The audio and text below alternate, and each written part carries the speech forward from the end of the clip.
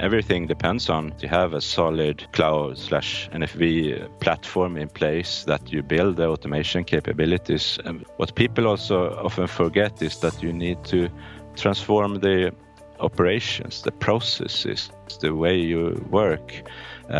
Because if you don't do that, you don't get the benefits from automation. You need to have a way of moving from a very manual model. You create these slices, so once you do things, it needs to be automated. Welcome to another episode of Transmissions from Tomorrow, the show that gives you an inside route to the people driving the digital transformation of business and technology in the world of telecommunications. And I'm your host, Des Blanchfield. And today I have the privilege of having Henrik Basile in the studio with me today. Hi, Henrik. How are you? I'm fine. Yes. How are you? I'm doing great today. Thank you so much for making time to catch up with me. We were talking earlier and you were saying that you're having a record warm period in Sweden there, whereas here in Sydney, we're having record cold. It must be a bit of a change for you to have a warm period because I think you mentioned it being cold and rainy and wet there for a while. Yeah, this year has been fantastic. I mean, it's been like 5-6 weeks of warm weather in May, which is extremely unusual. They say it hasn't been this warm since the 18th century or something, since they started measuring. So it's been amazing. Wow. I bet a bunch of climate people will jump up and down about global warming. But anyway, so Henrik, your role, you're an expert in network architecture evolution, and you're inside Ericsson's business area digital services. I wonder if you could maybe just take a couple of minutes and just introduce yourself and I guess just give us an outline of what that role actually means.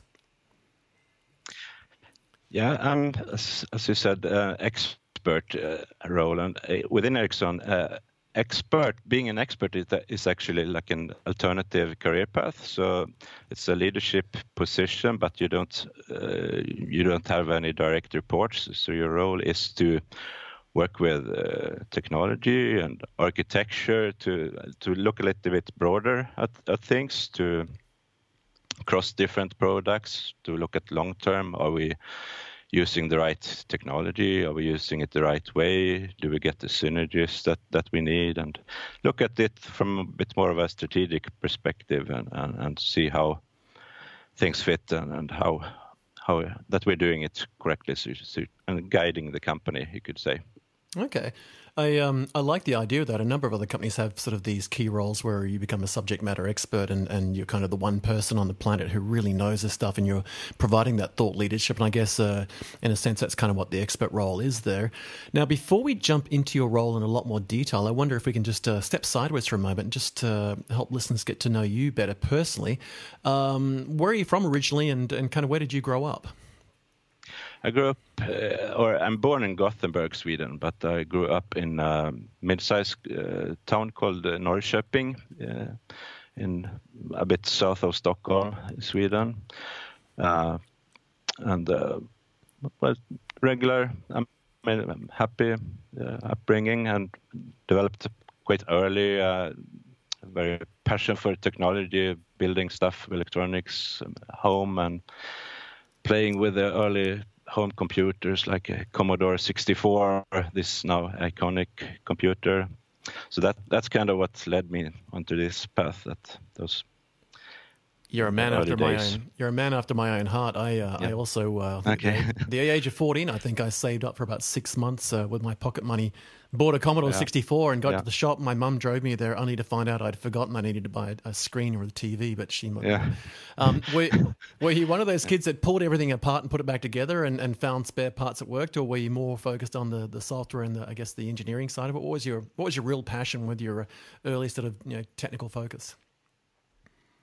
Yeah, I mean, both. I mean, I started with more electronics and built those kind of stuff. But then the computers was mostly programming. But I always wanted to sort of build something. I always had some goal or some particular type of program that I wanted to do. And so for me, it's always been like that.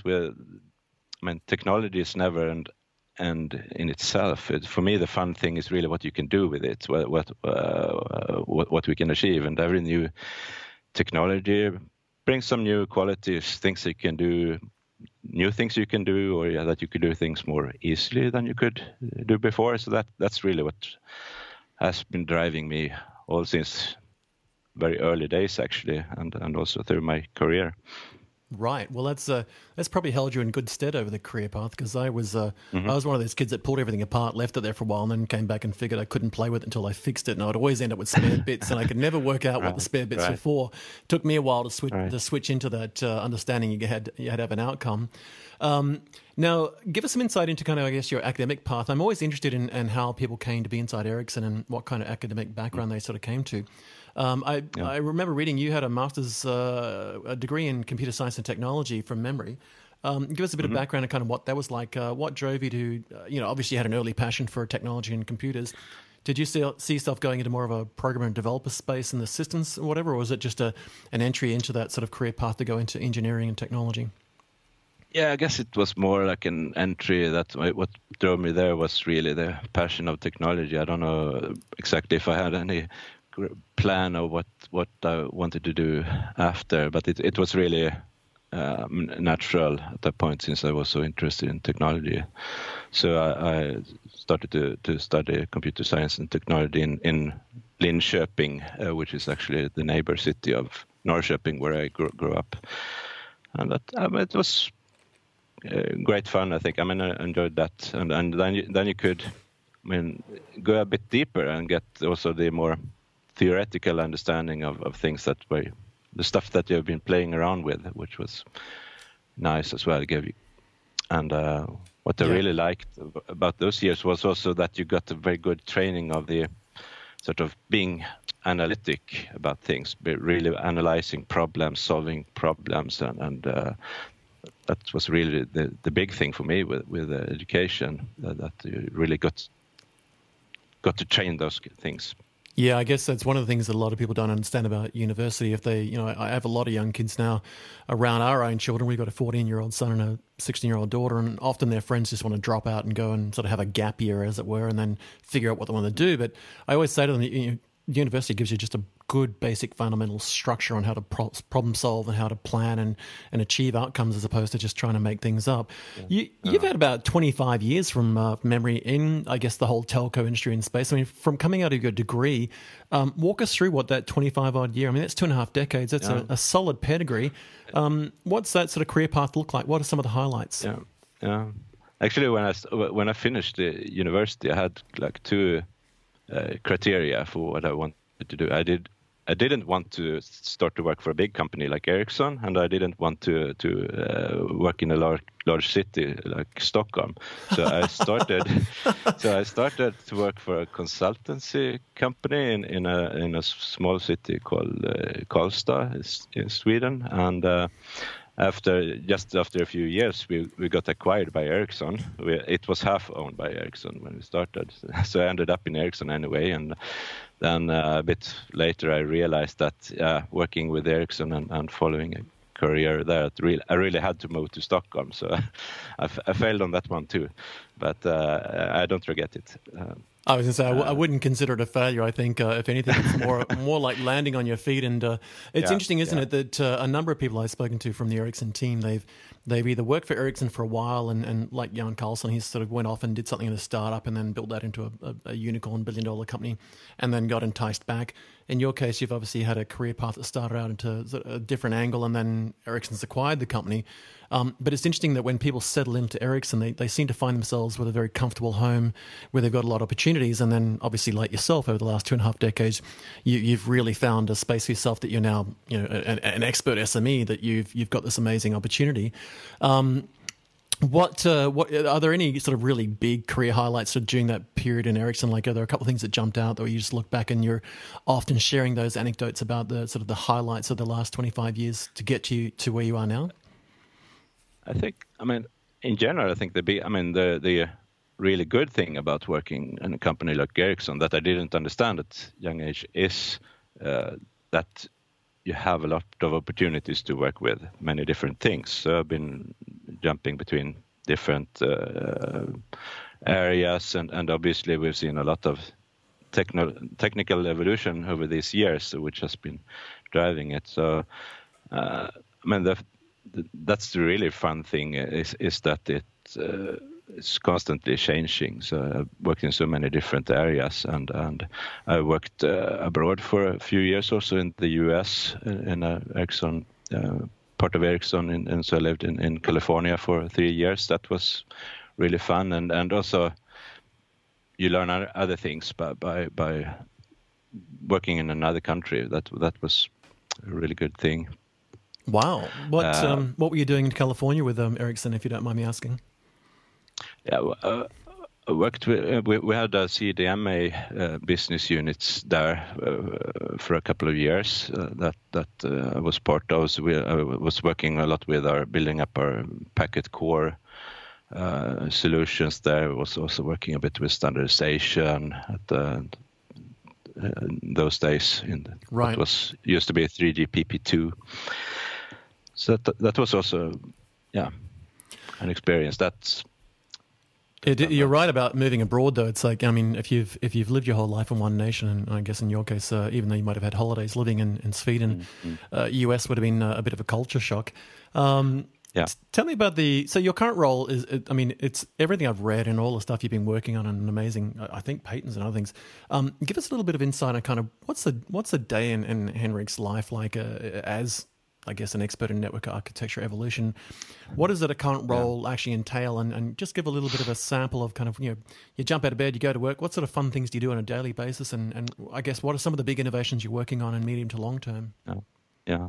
Now, I mean, the fun thing is that, I mean, days are very different. And I mean, one day I can work with our design teams in discussing very detailed aspects of how we realize things in our products and solutions. The next day I could be in a customer meeting discussing how to transform their networks or how to use the technology. The day after that I could be working on strategies or things like that, or discussing business models. So it's very large variety of different things that which excites me really. It's really fun to have this large span of different things, but it's still one theme, I would say, in what I do now, and everything kind of revolves around network slicing and how we can enable the 5G type of use cases moving ahead. So that's the focal point of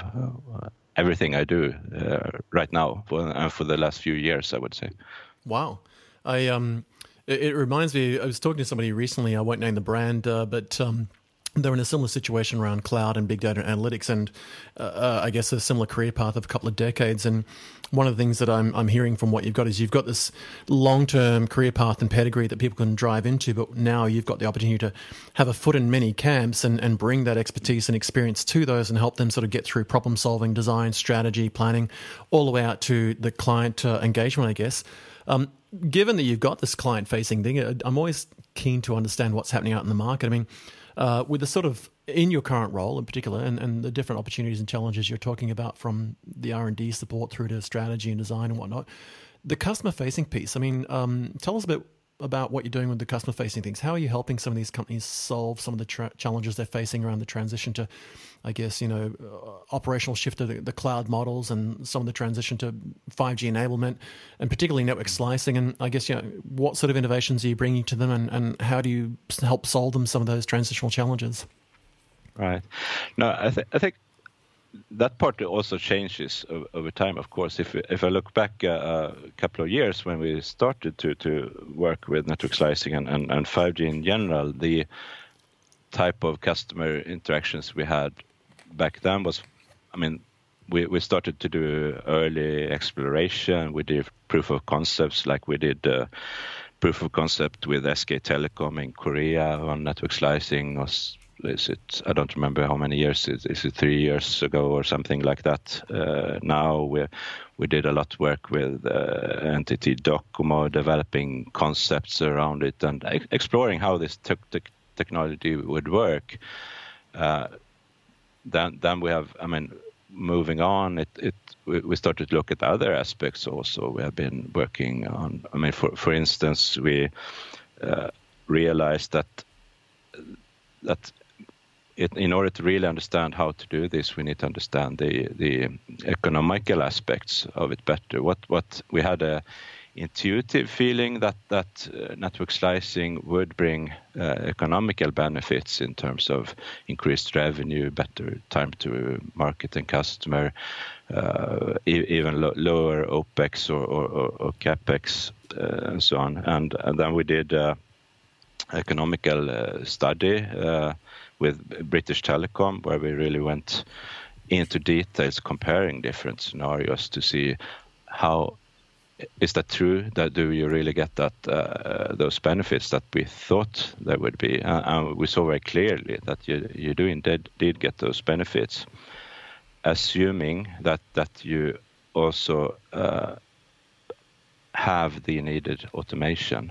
So I mean, automation is really key to unlock these new values that you need to have more orchestration, more closed loop monitoring, and those kind of things. That it all goes together. You cannot really enable these new business opportunities without that.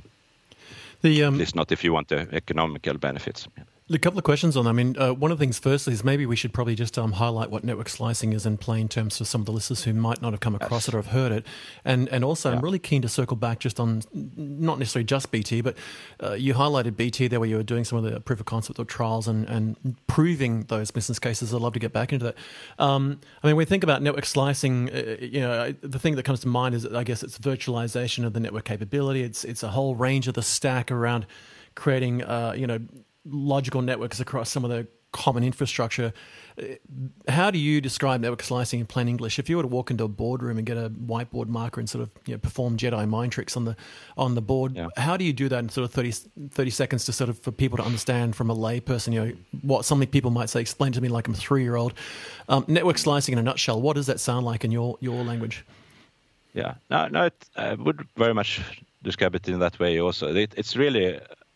You could say that it's taking many people are aware of the virtualization paradigm, where you went from physical service with embedded software to an infrastructure on top of which you create virtual machines. Network slicing is to a large degree about doing the same thing with the whole network, that we create logical networks on top of a shared infrastructure platform, which is basically where all the hardware and those things that common assets are. And then we create logical networks that we build for specific use cases, specific customers or industry segments that can very much be and behave like independent, isolated networks, which you can customize, you can optimize them to give the customer the right characteristics for the services.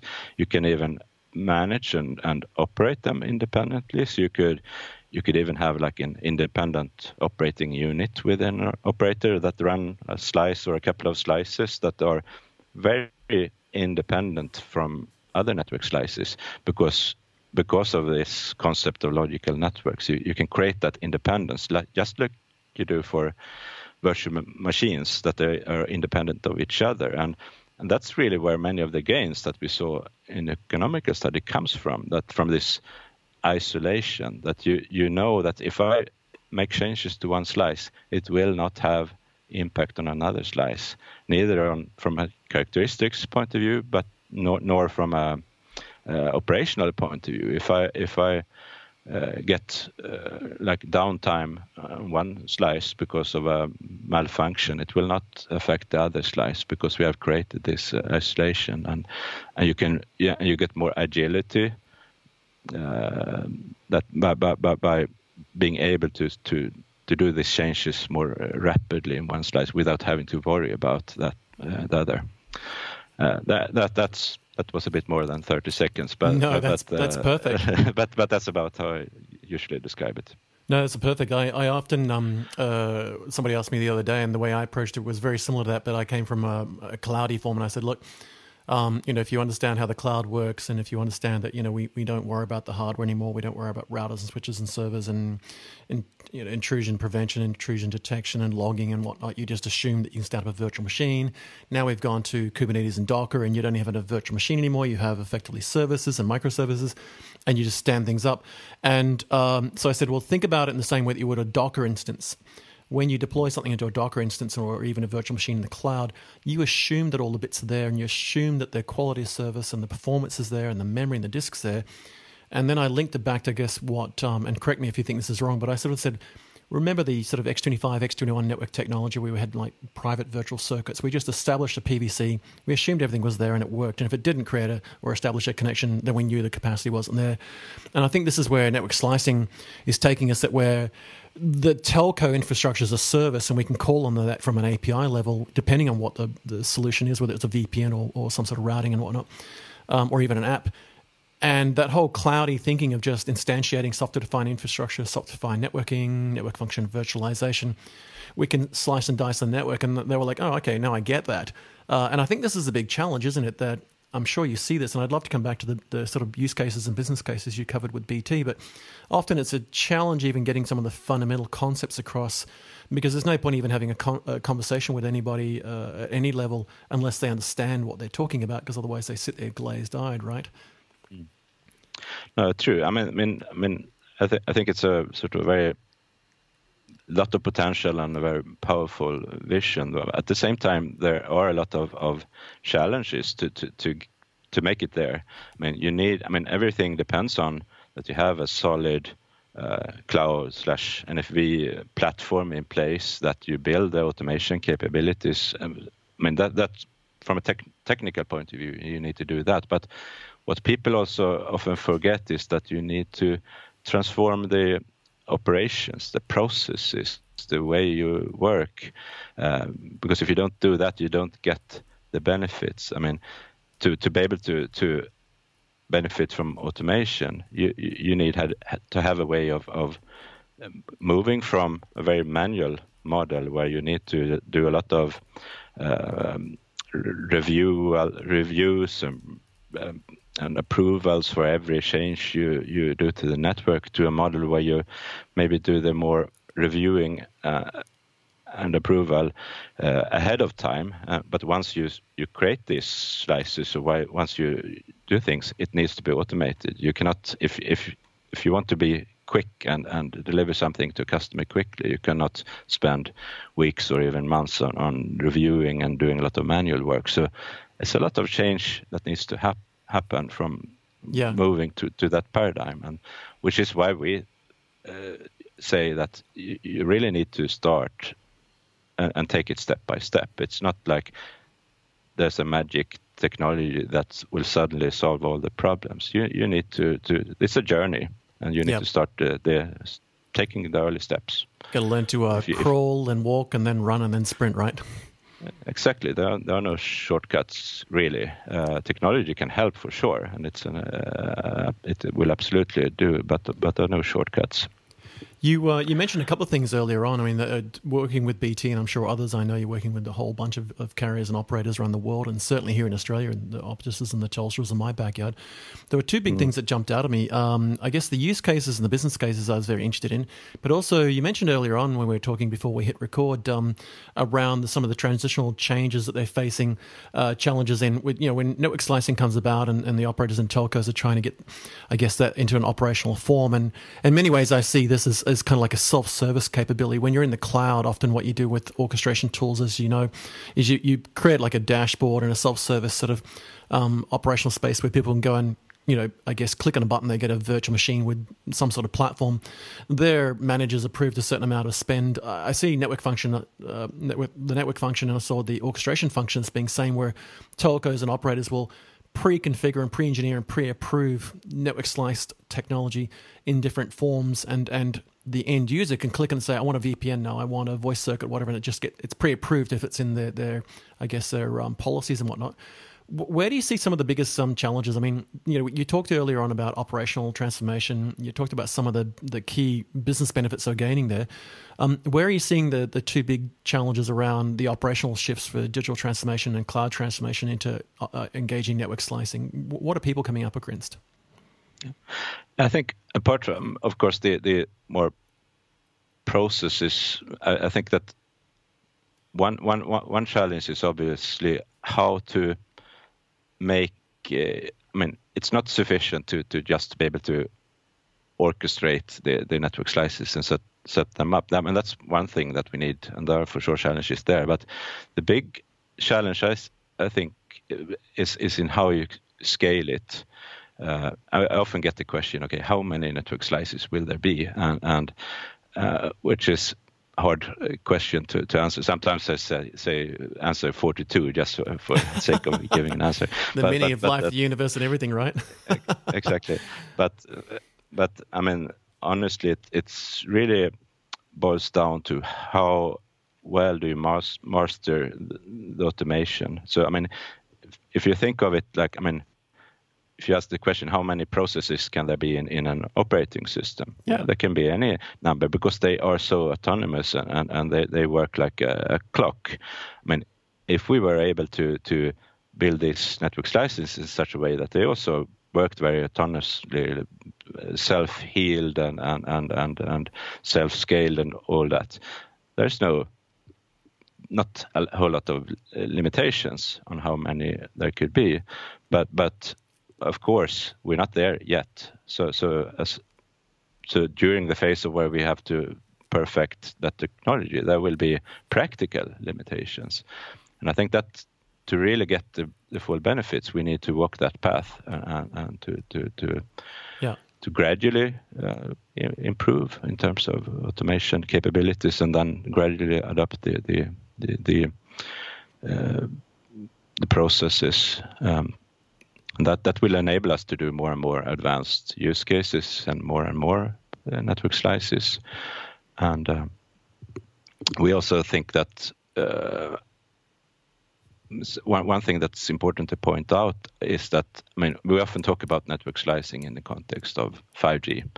And that's, I mean, the reason is that, I mean, it's very much associated and driven by this type of 5G use cases that is associated with 5G, whatever it is, smart grids or self-driving cars or whatever. On the other hand, we see that in reality, many of these use cases can equally well be done with 4G technologies. So we don't see network slicing as tightly coupled to 5G access or 5G core, although it's sort of from a business point of view is connected to 5G. So we think that we should really start early, use it even with 4G when it makes sense from a business point of view, and then gradually 5G will come and add more advanced capabilities to it as well. Yeah, I'm glad to hear you say that, because it's something that comes up quite often, and it's almost one of the unspoken secrets that there's a lot of assumptions around what you're talking about with the cloud transformation, the digital transformation, some of the operational shifts, and I'm sure there's a massive behavioral and cultural shift just in the resourcing and staffing and the way the business is run, but not many people talk about the fact that a lot of these technologies will work with 3 and 4G networks. It just happens to be that the focus is the transition to 5G, because it's almost like saying that Windows 7, 9, 10, 11, whatever, all runs on the cloud. No one really necessarily cares about the operating system unless they have a particular need for it. They just want the functionality. And I think this is something that a lot of listeners that we're going to have today are keen to hear, that yes, we want to make the transition to 5G. There's a lot of business benefits there, and particularly if you've read the 5G World and IoT Summit that was recently held in London a week or so ago, there was a paper that came out of that where the Ericsson team looked into something like 200 different 5G enabled use cases across 10 industries. And away from, I read that, I was like, there's a lot of focus on 5G. That's great, but one of the things that I like hearing you say is that this is able to be, I guess, backward compatible, if you like, and that is that a lot of the technologies will be able to carry 4G, virtual infrastructure. Because, there's some big industries with a lot of very big sunk costs invested into some of the stuff around. And I think there was like 10 industry groups from memory that came out of this 5G IoT Summit paper the other day. And testing my memory now. I think it was like manufacturing, engineering, utilities, and public safety, and healthcare, and transport, and media, entertainment, automotive, financial, retail, and I think agriculture from the top of my head. But I think they found something like 200 different use cases, out of which are like 400 final solutions. But when I read it, was like, most of those still work for 4G. Is that something that comes back from the companies you're working with as far as the operators? Is one of the things they ask you, or maybe it's the first one, is like, that's great for 5G when we transition, but what about today? Are they still, obviously they've got to operate today, right? Yeah, and I would say that, in many cases, the trials, POCs we have done and is based on 4G because it is possible with 4G. I mentioned what we did with SKT early on. That was all 4G. We have made some been supporting Swisscom, for instance, in that we did some demos in Barcelona about transport related use cases. That's all possible with 4G technology. You can do a lot with 4G and EPC, although maybe not as much as with 5G. Yeah, absolutely. I don't think I'd ever get into an autonomous taxi that wasn't being routed over 5G. I remember there was reading this latest paper from the 5G World IoT Summit. I think they were talking about different use cases across 52% focus on autonomous robotics, 47% in connected vehicles, and there was a heavy 5G focus on that because of the low latency and high throughput. So I don't know I'd necessarily want to get in a car that was being autonomously operated by an AI, or even remotely operated by a driver as if it's a drone, because I don't think I trust 4G latency on a public carrier to make me turn the corner and not go over the cliff at the right time. So there's a lot of those. But I imagine that network slicing for delivery of voice and video and email would be a no-brainer. Where do you see the biggest transformation challenges for operators? When they think about, on one side, I see you've got a foot in the R&D space and you're supporting the team as a subject matter expert in that whole network architecture evolution role that you've got.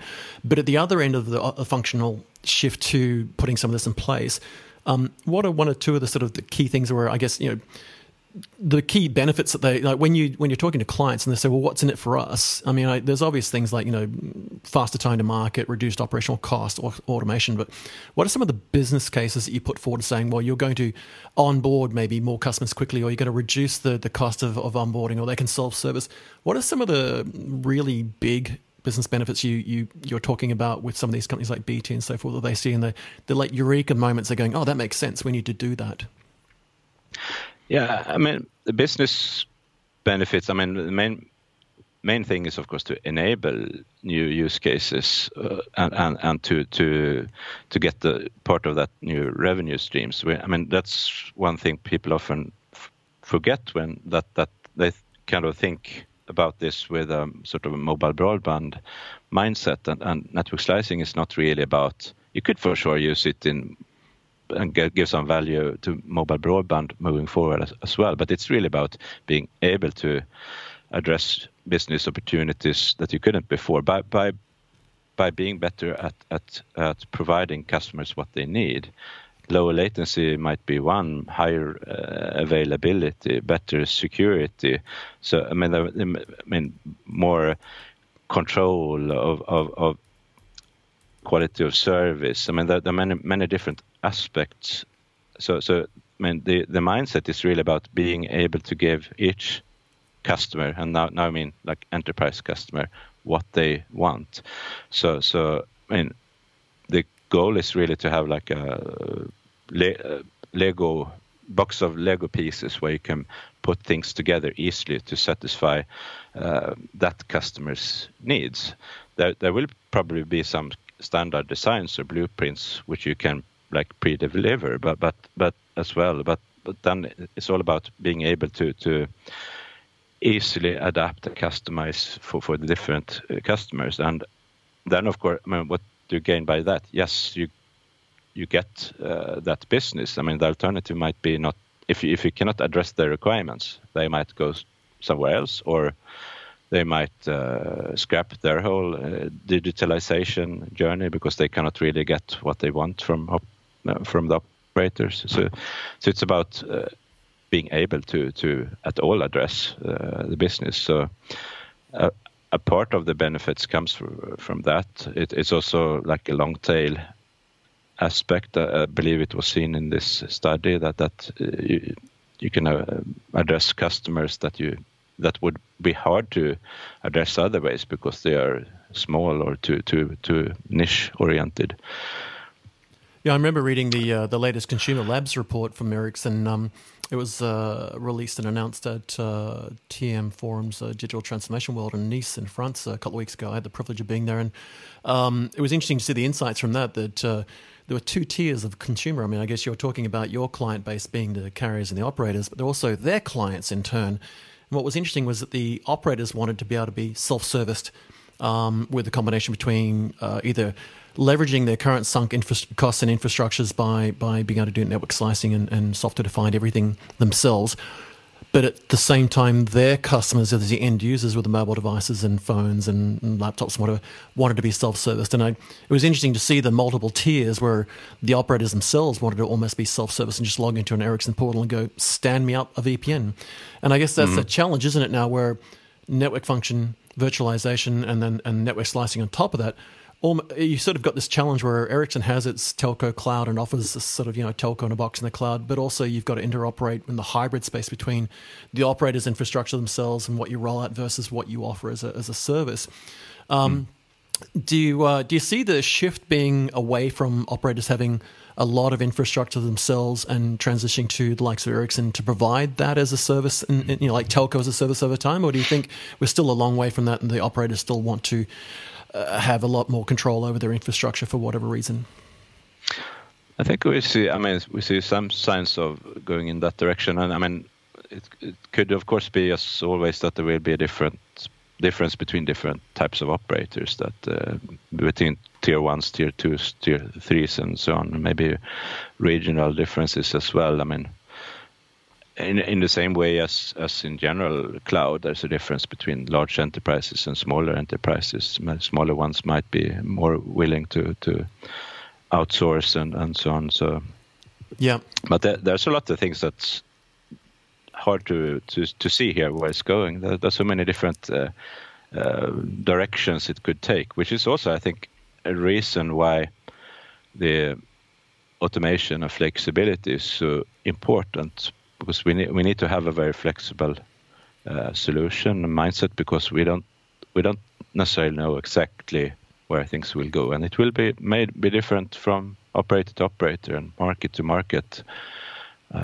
Yeah, no, I agree with you. I think that's one possible. Hilton didn't see Airbnb coming along, and the taxi industry didn't see Uber coming along, and there's a bunch of other examples like that. And I'm sure that retail didn't expect Alibaba to appear on the scene either. But I think you're absolutely on the money there, and that is that you've got regional challenges, you've got existing investments for the large operators, for whatever reason, may need to get a return on that investment, or you may have startups appear that offer different levels of services and a hybrid of both of those. I really appreciated some of the insights there. Before we wrap up, though, one of the things I'd love to do, and as I mentioned before, I love giving my guests a fun challenge based on what you were just talking about there, where we don't really know what's coming across the horizon because there's a lot of big disruptions. And, Ericsson's been through a full digital transformation internally, and I guess, turned its own organization inside and out, and now sort of, demonstrated to the world if Ericsson can do it, everyone else can do it. If I was to hand you a virtual crystal ball and get you just to gaze into that for a moment, based on what you were just saying before, where we don't necessarily know what's around the corner yet, you're in a better position than most people in the world that have had the chance to talk to and get in the studio. What's your gut feeling? And, feel free to riff on this and sort of, imagine, because it's not going to affect the Ericsson share price. We're not going to hold you to this. But if you were to kind of just based on your gut feel, you're out there on the bleeding edge, you're seeing some of the most exciting things from your R&D labs all the way through to the studio there in Kista and in Stockholm, out to the client bleeding edge and the consumers working with the BTs of the world. Where are we going the next sort of 1, 2, 3, 5 years? I mean, telco is a big industry. It doesn't turn around overnight, but there are some big things coming. You must have some insights that you could probably share if you gazed into that crystal ball. What's your gut feeling of what's coming over the horizon for us? Yeah, no, I really believe that we will reach this idea of very dynamic, programmable network, where the network is really a platform that is entirely programmable, where we can satisfy many different needs, many different use cases.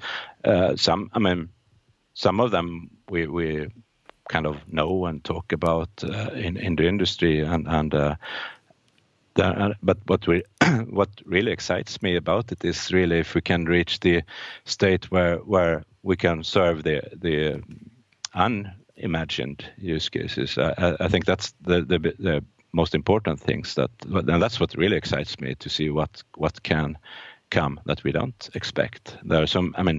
I think we can be pretty sure that it will not be exactly the use cases we are talking about. It seldom is, but it's more exciting if we can really enable what is not expected. I think. If you think about the creators of the and the early pioneers of the internet, did they expect Facebook and Google and all the stuff we do on the web today? No, they didn't. But they had a belief on the potential of the technology and the platform. I think, to me, this is the same thing, that we really enable things that we don't know. And looking at a bit on the technology,